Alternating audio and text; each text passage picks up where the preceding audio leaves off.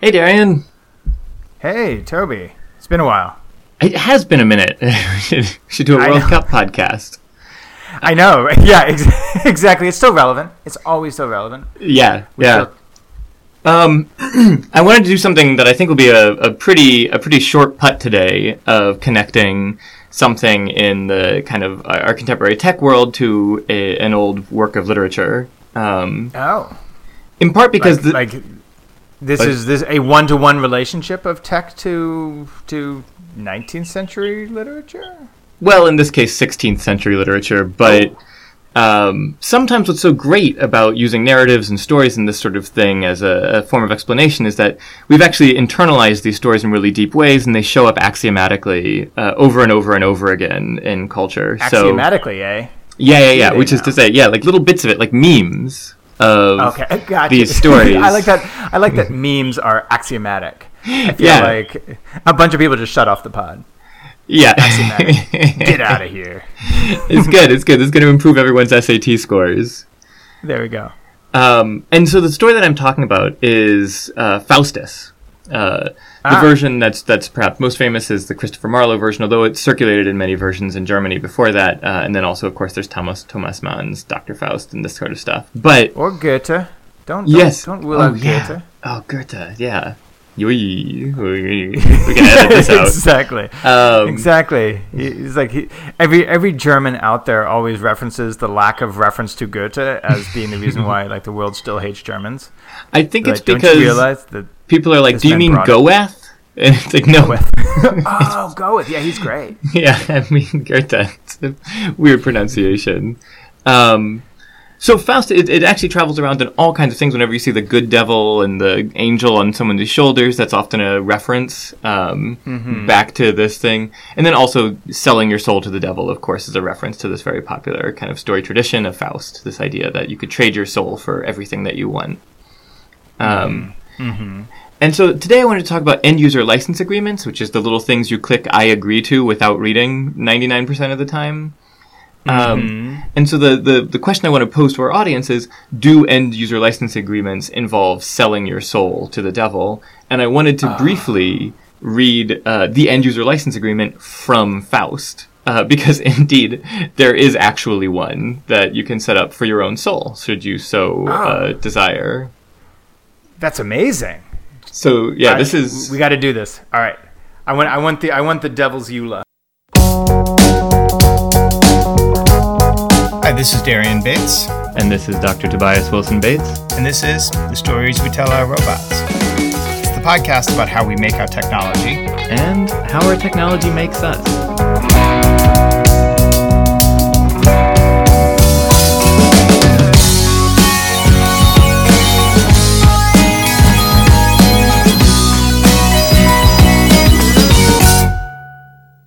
He's doing this with Mephistopheles, so he's got kind of a customer service person from the devil. So then hear me read them. On these conditions following: first, that Faustus may be a spirit in form and substance. Secondly, that Mephistopheles shall be his servant and at his command. Thirdly, that Mephistopheles shall do for him and bring him whatsoever he desires. Fourthly, that he shall be in his chamber or house invisible. Lastly, that he shall appear to the said John Faustus at all times in what form or shape soever he please. I, John Faustus of Württemberg, Doctor, by these presents do give both body and soul to Lucifer, Prince of the East, and his minister Mephistopheles, and furthermore grant unto them that, 24 years being expired, the articles above written inviolate, full power to fetch or carry the said John Faustus body and soul, flesh, blood, or goods, into their habitation wheresoever, by me, John Faustus. Wow. I think there's a couple. Wow, that's amazing. First of all, I love that there's also like a service level agreement on this. Yeah, It's also like we'll be there 24 hours, 7 days a week. If this were a tech EULA, you would just simply have with a 99.6% uptime. I feel like if anything, I feel like maybe the devil isn't quite ready to make that kind of commitment. Yeah, and I love the little stipulations: full power to fetch or carry. Yes, it really makes you realize how not far we've traveled in terms of not maybe even literally language, at least from a legal standpoint. I still feel like legal language does feel a little bit like reading Christopher Marlowe sometimes. So if that's a deal with the devil, I guess the question, are we signing them, and what are we getting out of it? Those are great questions, and to be fair, given our lack of dealings with devils, I've brought in an expert. Speak for yourself. Who doesn't deal with the devil, but does run a lab that deals with end-user license agreements, and as such, has a lot of really great stuff to say. This is Professor David Young from Georgia Tech that I spoke to about the topic. All right, so I'm here today with Assistant Professor of Technical Communication, David Young, at the Georgia Institute of Technology, and we're talking about end-user license agreements. That's correct. That's correct. which, by design, may be the most boring topic in tech. So buckle up, everyone listening to this. It's going to be a doozy, I'm telling you.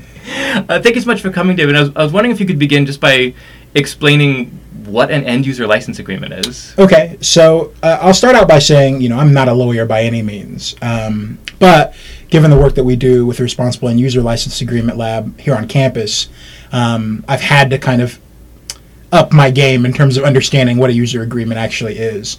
And so basically an end-user license agreement is a document that sets forth rules, policies that are going to govern your interaction as a user with a particular piece of technology. Right. And we run into them constantly. Whenever you have to click one of those, I agree. Right. That's usually people's first, they think about an end-user license agreement. They're like, oh, yeah, I just click I agree and keep it moving. Right. Right. Years ago, Stephen Colbert made the joke that you could put Mein Kampf in the iTunes license agreement and people would just say I agree. There's a story that I forget what the company was, but they put a clause in there that said there was a monetary incentive if you were to email this number or email this address with the specific information, they might give you some money. And I think it was like $1,000. Oh, nice! Right? But it was buried in the user agreement. I don't think you see that much anymore, but I was also reading about one where they had the person sign away their soul. Their end-user license agreement. There's some that's like you have to live in perpetuity. Like you're going to guarantee that you're going to do that. It's all over the place because people. I think EULA producers understand that.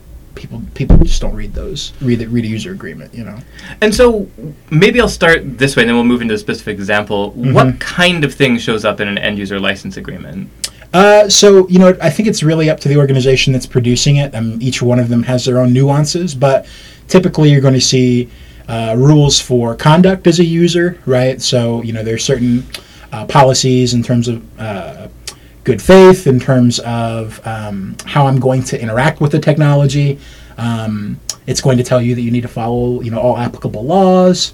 It'll usually tell you that you don't, if it's software, which is where this usually pops up, it'll tell you, you don't own this software. We're just licensing you a copy of it to use under these very strict regulations. The real part that's important, and I think what people often don't know, is that oftentimes in a user agreement, you're indemnifying the organization that's put out this product, which means you're alleviating them of responsibility in case of harm, anything really negative that can happen, right? And so that's often a clause that'll get worked in there, and it'll just say section indemnification, and you're going to agree to this. Right. And so this gets us to the specific topics. I think one of the weird things about end-user license agreements is that in the share economy, but more broadly in this in the internet age, mm-hmm. these things have proliferated to the nth degree, that we are clicking I agree constantly, right. just to make it through, relatively simple transactions. Mm-hmm. And this underlies a lot of the weird trust relationships that we participate in now. Something like Uber or something like Airbnb, or even something. Is there one for something like Facebook? What do you mean where? Where they say they're not responsible for curating your information? I don't remember ever clicking anything like that for Facebook. Oh, you're talking about in terms of the user agreement? Yeah. Yeah. So that's an interesting one too. Oftentimes with these social media platforms, you're going to sign away essentially a right to the content that you put up there, right? As soon as you use a platform, in most cases, that's not going to be your content anymore. In fact, there's usually a clause in there that'll say, if it was somewhere like Facebook, I haven't looked over the Facebook one in a little while, but it'll be something along the lines of, if you post content here, you give us permission to adapt, manipulate, do whatever we need to with this content for whatever purpose we want. Wow, and I signed up for Facebook so long ago. And and so like there's all this content out there, and they can do whatever they want. Put it in promotional materials. You'd be like, that's me, and you're like, nope. Look at the agreement that you signed when you signed up for your account, and just really quickly hit I agree. Wow. Okay, so the one that's wow. This gets dark pretty fast. Well. But the one we wanted to talk specifically about today is e-scooters. Right. This is something that you pointed out to me a few months ago, and once you're looking for it, e-scooters are everywhere. If you're in a metropolitan area, college campus. Yeah, and then since then I've been seeing more and more and more stories about e-scooters. There's a young woman who, because the agreement specified that she couldn't ride on the sidewalk, rode in the street, and is now in a coma from being struck by a vehicle. There are problems in Seattle with people throwing their e-scooters into local waterways. They're an environmental hazard. There are problems with disability advocates suing because e-scooters are now blocking pathways that people who otherwise would have a clear sidewalk have to interact with. Right. And all of these things. And so I thought maybe we could ground our talk about end-user license agreements in e-scooters particularly. Sure. And this is something that your lab is looking at the moment. Right. So our lab is all about advocating for ethical, responsible end-user license agreements. Like I said earlier, these agreements are usually for the protection of the people producing this technology. But given that we're still dealing with users, and this is a big part of technical communication, technical communicators are always going to be advocates for users. And so the person who came up with the idea for this lab originally was a lawyer as well as a technical communicator. So that's why, there's this kind of law spin on it. But over time, it's kind of passed hands into more of an advocacy, really TechCom issue. So how do we disseminate this information in ways where people actually do understand that this is what I'm agreeing to, especially in these weird contexts, like especially with an e-scooter. Right. Like, I was looking before we got here, sitting waiting, and I was like, well, let me look at this agreement again on my phone. It had been a while since I looked at it on mobile. Most people are going to use mobile devices in order when they interact with it. And it took me 35 seconds of scrolling, not reading, just scrolling on my phone, iPhone 8, I think. 35 seconds of just scrolling to get to the bottom of that user agreement. 35 seconds? That must... I don't know how fast your scroll speed is, but that sounds like 60 or 70 pages. Oh, yeah. Well into that realm, right? Wow. And so are there highlights from this agreement that stuck with you? So a lot of it's the typical stuff, right? Like, here's, you're going to make sure that you abide by regulatory laws, right? Like things you would expect to see there. Things like, we advise that you wear a helmet. Things like, you're not going to ride with another person on the scooter. That violates the user agreement. Anything that happens afterwards, that's on you. All kinds of little things that kind of pop up regarding the conduct. And most often than not, you're probably not going to engage with some of the issues or the ramifications in a regular use. But it's that time that something does happen, that's when this user agreement really becomes very tangible all of a sudden. It's unfortunate that these kind of user agreements came along with software, right? That's why they were necessary, because you couldn't regulate software in the same ways that you would with like a commercial, like very tangible good, right? Right. And oftentimes you'd be okay. Like, let's say a video game, right? We look through a lot of EULAs for video games. Oh, interesting. Most of the time you're not going to run into some of those issues, right? But what makes the e-scooters really interesting is that it's kind of blurring this line between a software technology and like the very real world with real consequences that are associated with it. And so, you see these highlights that talk about the difference between, what do I do when, I can ride on the sidewalk, but I'm not quite sure, like, what is the user agreement? It should tell me what I should do. Right. And it really doesn't, right? It just says, follow the law, but kind of look out for these sidewalks. Right. And we don't owe you anything. Right, exactly. And like, we're not responsible for anything that happens, And so, especially with e-scooters, what I think is so fascinating about this is it's almost a physical embodiment of the problem of the end-user license agreement that you have potentially somewhere between a 50 and 100-page document. You're using an e-scooter presumably because you want to get somewhere quickly. Yes. Which means you almost definitely don't have time to read the novella of legalese that you have to interact with in that situation. As an advocate for a user, how can you possibly make that interface like easier for a user? And so that's what our lab is trying to work on now, and what we've been working on for the past few years is how do we answer that particular question? Like, how do we make this interaction, how do we streamline it in a way that's going to be best for users? And so we're working on applications that will help with that. Ideas from let's do it in a very situational context where, you know, I perform some action and I get a notification that says, hey, you're about to do this.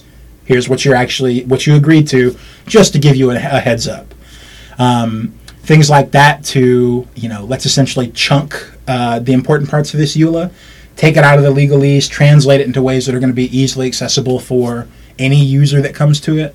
And we can have that run kind of in the background or have it run before you even look at the thing, so you get kind of this cliff notes of the user agreement. But, you know, that's kind of what our lab tries to do, is make that interaction much more efficient for a user, especially when you're dealing with something like the scooters or the e-scooters, where you're right, there is no time, right? Like, I don't have the time to sit there and look through the thing. So, you know, we're researching and doing what we can, but we want to make sure that we're trying to advocate for the user experience that people are going to have, not just with the technology, but even with the rules that they're actually agreeing to. Yeah, right? Yeah, absolutely. Which seems like one of the difficulties of that is that there's actually a bunch of stakeholders involved in that. Mm-hmm. So that if your end user agreement says, hey, follow the laws or else it's not up to us, right, but the laws are changing, right, then... And so that's another thing you'll see in these user agreements is that it'll say you're agreeing to this user agreement as well as anything that comes afterwards, right? So you're responsible for keeping on top of the updates, et cetera, that are coming out. And oftentimes, you know, we don't have time to worry about that. Like, you know, I'm on a scooter. I'm just like, I need to get somewhere. It's oftentimes user agreements feel like almost like a paywall, but there's no money associated with it, right? So it's just like, it's just another obstacle I have to get over in order to do what I actually want to do. And we're trying to break people kind of that initial knee-jerk reaction, right? And so sometimes we'll do work that's like, oh, let's talk about some of the things that pop up that you don't know you're agreeing to, right? For example, with user-generated content. Not your content once you put it on something like EA Games, right? So like if you record a highlight footage, like you're playing NBA 2K and, you know, you do your thing and you know, you embarrass your friend because you played so well against him, right? Right. You record that. EA could technically take that, or EA or Take-Two, actually, could take that and do whatever they want with it. Will they? Probably not, right? But because of the agreement that you agreed to, that's something that could happen. But I could imagine a situation in which somebody does something like unexpected or comical, whatever, in a game, and then it becomes like a YouTube sensation. Exactly. And then, but that content actually doesn't belong to the person who created the content in that situation. Right. And so there's this weird intellectual property, you know, law that's coming into play, right? But a lot of it gets handled through the user agreement. Initially, when you sign off on it, in some cases, you know, the organization that you're agreeing with may not own the content, but they can still manipulate it, adapt it in whatever ways that they see fit.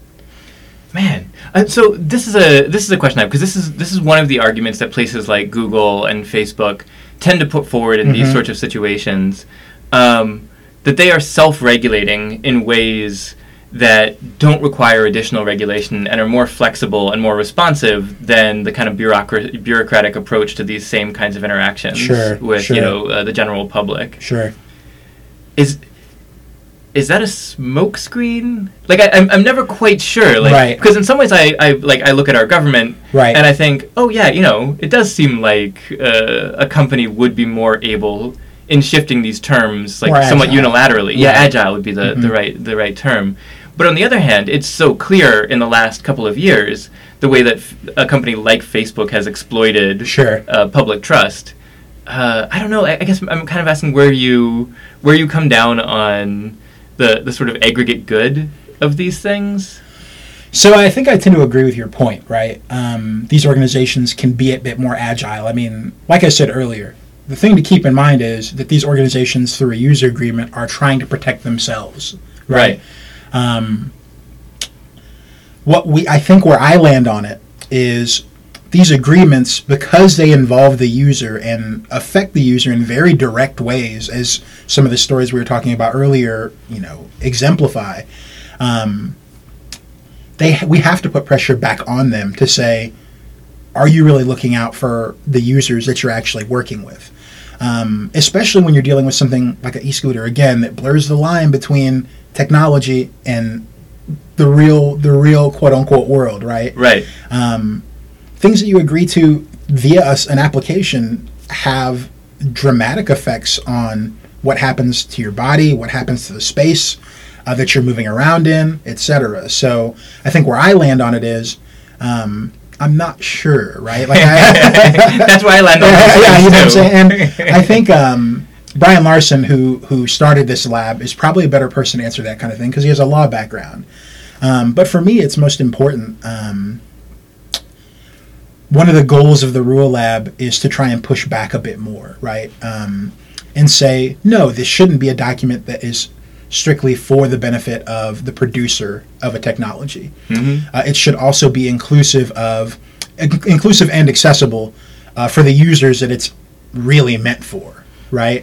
And I think if we let people know about what's going on in some of these user agreements, make it something that they even stop for a second to think about, I think that's better than blindly agreeing to things that you don't quite understand, right? Without any kind of critical lens whatsoever.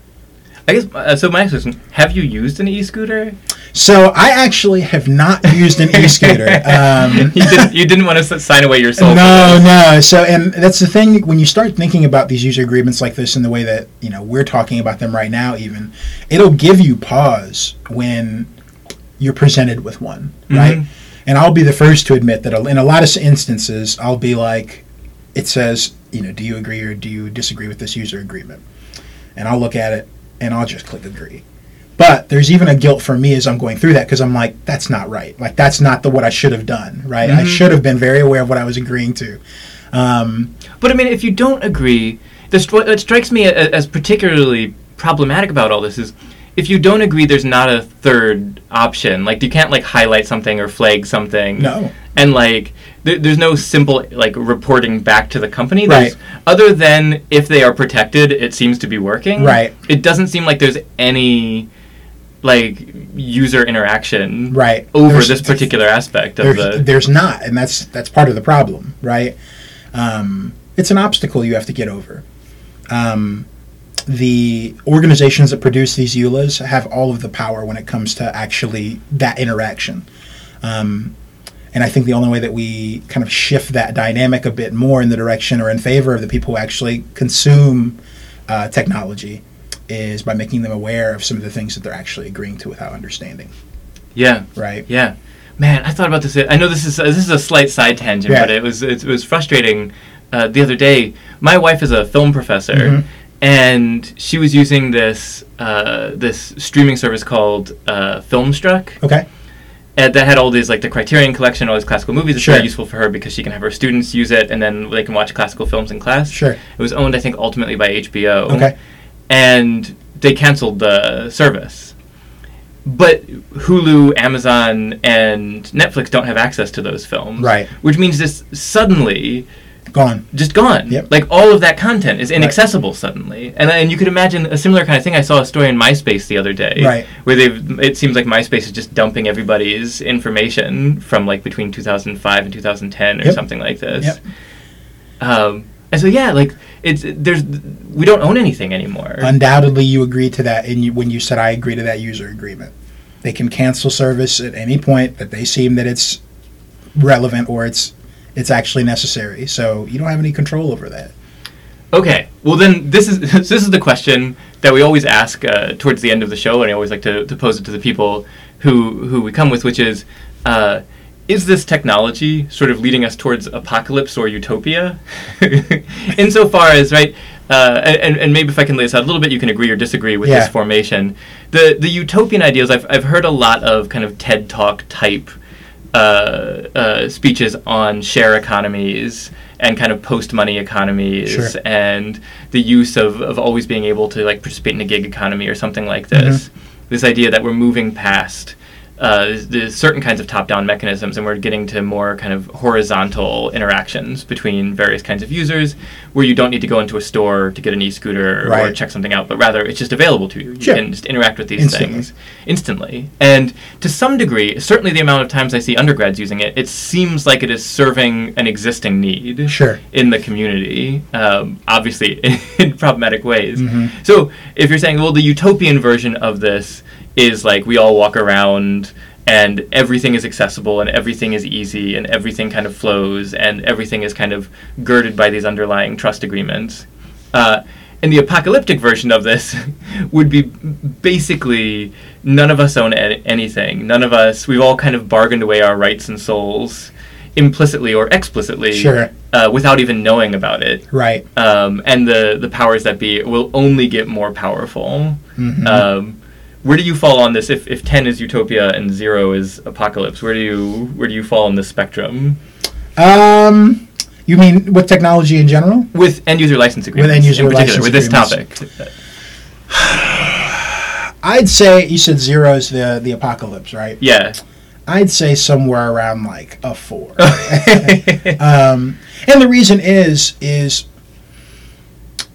oftentimes these organizations aren't looking out for the best interests of the people that are using and consuming their technologies, right? And that's evidenced in the way that user agreements are presented. That's evidenced in the way that they're written. And because of that, if we're not careful, we will start doing things like that. Something like I agree becomes a meme where it's just like, oh yeah, like of course, that's what everybody does, right? Right. But that's dangerous thinking. I mean, these organizations are controlling everything that has to do with your interaction with their technology. And they're doing it subtly because you hit I agree. I think what, at the end of the day, that I would want people to do is to take just a few seconds even to think about, well, what's actually going on here. Part of the work of our lab is trying to streamline what you can do with those few seconds. Things like indemnification, things like user-generated content. One of the applications that we're trying to work on is a system where you could click on what's important to you, right? Maybe what's really important to you is what are they going to do with my content if I put it up there? What are they going to do with my data, right? We click through these various things that are important to you, and we'll crawl the EULA for you to pull that information out, right? And so that way, instead of looking through, a 60-page EULA, you might be looking through 2 pages, or if even a few paragraphs even, right? Right. And if that's what's important to you, more power to you. You've just made the first step to push us from a 4 maybe to like a 5 or a 4.3 or something along those lines. But the point is, at least you're taking the second to break through that initial habit of saying I agree and just moving on, right? It's not an obstacle, and it shouldn't be viewed as an obstacle. This is a legit document that's controlling quite a bit of the activity that you're engaging in. I think we just want people to be aware of that before they hit I agree. Excellent. I agree. David, this was lovely. Thank you so much for taking the time to stop by. Yeah, I appreciate coming in here, man. All right. Wow. Yeah. Well, so I'll say a couple things about this. One is, I've been a little coy about my own awareness of EULAs. I actually have to acknowledge that I have written, or at least been a party to writing EULAs on any number of occasions. I feel like this is like the in full transparency thing. I've met some EULAs. Yeah, I know some EULAs. There are EULAs out in the world that I've been party to creating. Yeah, I am working with EULAs right now. Yeah, exactly. So I have EULA. Some of my best friends are EULAs. So I take kind of my thoughts on this a little bit with a grain of salt in terms of I've produced them and sort of see that there's a lot of value in them, or at least there's a lot of purpose and reason to them and why they exist. So and this is what I wanted to ask. Yeah, because I feel like in this way it's not really like Faust. Faust in some ways sees like medicine and law and divinity as these kind of useless things, and he wants more. But that doesn't seem like my agreeing to an iTunes license agreement, end user agreement, is not because like I feel like my life is empty. It's just helpful. Well, I guess, but I mean, I do think this question of like, I think we pillory and demonize, Satanize, nice. A lot of our tech companies right now. We've kind of gone from one polarity to the other, where those tech companies started off with almost like they're promising us, heaven. They're promising us like a utopian vision of what tech can suddenly accomplish, and now we're suddenly feel like they've actually pulled out the rug, and what we're getting is kind of this hell of data privacy issues and rampant manipulation and data mining and all this kind of stuff. And we feel like we've gone from one extreme to the other. And I think it's really worth pointing out that what we're really doing is ending up in the middle somewhere. Yeah, and seems like it's also part of the Faustian conceit, right? Like that you're either agreeing to the devil or the angel. That there's not right. That when you make such an agreement, you were always necessarily kind of part of this slippery slope towards heaven or hell, and that's mischaracterizing it, you would say. Yeah, absolutely. I mean, what I think is interesting about the tech world is, and what I think is very true to the Faustian metaphor in this case, is that so many of these tech founders did come in with, I think, the mindset of Faust, which is, I'm not satisfied with the small change that I can make in the world, the small positive things that I can do, especially if you're thinking about tech founders as being really smart people who could be out there helping mid-size, big companies, even small companies, nonprofits, whatever, do something on an individual scale or on a small scale. Like I can come in and help this company do something better, and I can help my community around me and this community of people who are all a part of this company. So many tech founders, what they're doing is they're coming in and say, I want to create a tool, or I want to create a system that is exciting to everybody, that changes the world, that affects all organizations, affects all people. And it's like they're not satisfied with helping their little slice of the earth. They want to affect the whole earth. But behind that is this real desire for, I think, from most tech founders that I've either talked to or have heard be interviewed, you can hear the yearning for making, I think, a positive impact. Like, I don't think anybody goes in as like, they're not Captain Planet villains where they're like just looking to like throw sewage into the into the waterways. And I think all this other stuff follows upon it because of the deals that are made. So I think I start there, which is like, I think when we vilify tech in general, we're missing kind of the other impulse that I think Faust embraces, which is actually the desire to heal more people, to help more people, right? Yeah. I mean, and it depends on your reading of Faust. I mean, like he's also maybe just kind of existentially greedy. But yes, I get the basic point that medicine isn't enough, law isn't enough, religion isn't enough.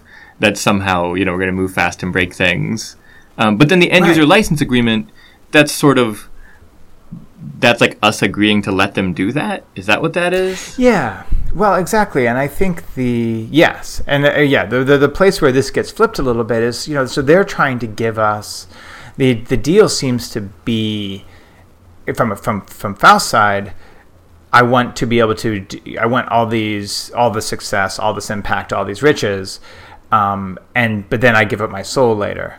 Now we're starting to rely on tech companies in general to deliver us things like scooters that just sort of are fabricated out of the air, and we pay a fraction of the cost to be able to get from one place to another, and maybe never have to use it again. So in almost all cases around tech, the thing that we are gifted in the short term is so much less cost to us than it would be if we had to access that resource directly. And that also includes not just us individually, but also to society as a whole. Like, we don't have to pay taxes so that scooters end up on our streets, and this whole vision of the world where people are just they like it's almost like a Jetsons thing. Somebody walks down the street and then steps onto a little thing, and then it like shoots them forward speedily, and then they step off and they just keep going about their day. It's like this is this vision that we have of a transformed world, of a world that is brought to us by technology and by the future. And you do feel like it's just this repeat of this 1950s vision of the future. Or a 16th century vision, because that's in the Faust EULA as well. I want it to be invisibly ready for me whenever. And that's weirdly like the infrastructure of the scooter system, where it's like, all right, I want to be able to walk outside and someone's just put this thing here, this device for me. Exactly. But we're not really paying for it individually, right? But what we are paying for is this idea, like because we're not paying taxes, because the government is not delivering this to us, because we have decided that the people or the institutions that will be providing this resource to us are not going to be our democratically elected representatives, or for that matter, our fascistly empowered representatives. I mean, we don't need to only talk about democracy here, but because that's not who we've enfranchised in all sorts of Rousseau type ways of the government works for us. There's a different party that is stepping in and delivering us the future, right? Delivering us all these resources, and that party is private companies, right? And those private companies function on a very different set of almost like physics than what the government does, right? There's a metric, or there's a way in which you apply accountability to government, and it's at least in the democratically elected government is voting, right? So government fails to live up to its standards, you vote them out, and that's the accountability metric. But like companies don't have that. Right. That's not something that exists there. So when a company messes up, what is the accountability that you apply? And the accountability that applied at a company level is, well, you sue them, you take them to court or something like that. And that's and so the EULA is essentially either their defense or at least their quantification of that risk. They say we are going to tell you that we are going to be held accountable for this. Right, and you can, if we don't deliver on that, you can sue us. But if we're going to deliver the future to you, it's not a blank check for you to like sue us on any single thing that wasn't delivered what you thought should be involved with this future, right? And I don't have to sign a EULA when I get onto the DC Metro and go from one place to another. It's like, no, I pay taxes, and with taxes comes my enfranchisement as a voter. And whether people believe that's a useful system or not, that is the system. There's no EULA involved with that.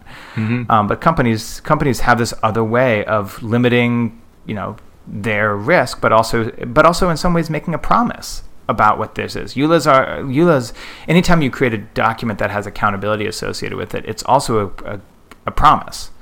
Like, you should hold us accountable in these ways, but only to these degrees. So they might come across as shirking responsibility, but they're also coming across as quantifying responsibility. And those two things, I think, are just something to keep in mind when you're thinking about them. Now, I think what David brings up is, but a lot of these are not written in a way that really exposes that and it really helps people understand that deal.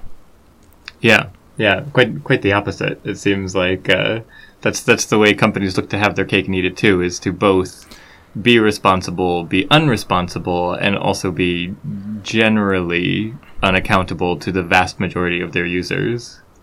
Right, exactly. And to go back to this Faustus idea, it does feel a little bit like companies are essentially, they're making the deal with the devil, but the souls that are actually kind of at stake at the end of it feel like they're going to be us, not the company. I don't like this deal. Yeah, exactly. Tell you what.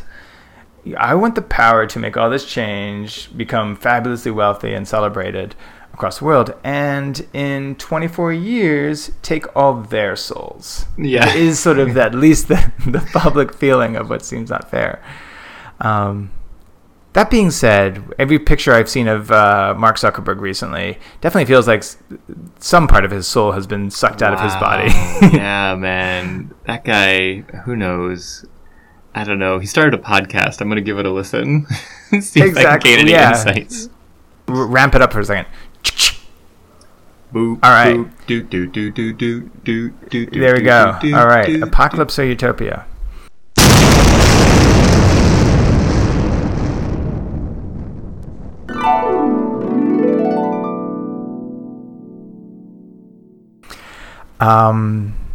Yeah, so you guys were both a little, you guys were on the apocalyptic side. I'm going to go back to a point I just made, which is, yeah, it's not great. It certainly seems to be unfair that it seems like our souls are being bartered for other people's enrichment and empowerment.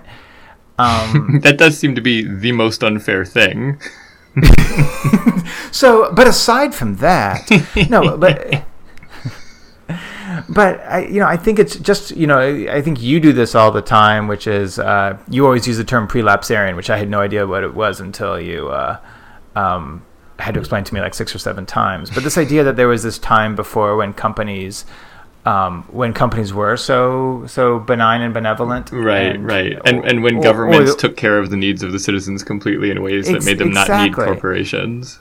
Exactly. And, years ago, I worked with this organization called Highlander Folk School, or Highlander Research and Education Center. It was originally Highlander Folk School. And they actually started off, the organization, they did a lot in the civil rights movement, but they started off actually as labor rights.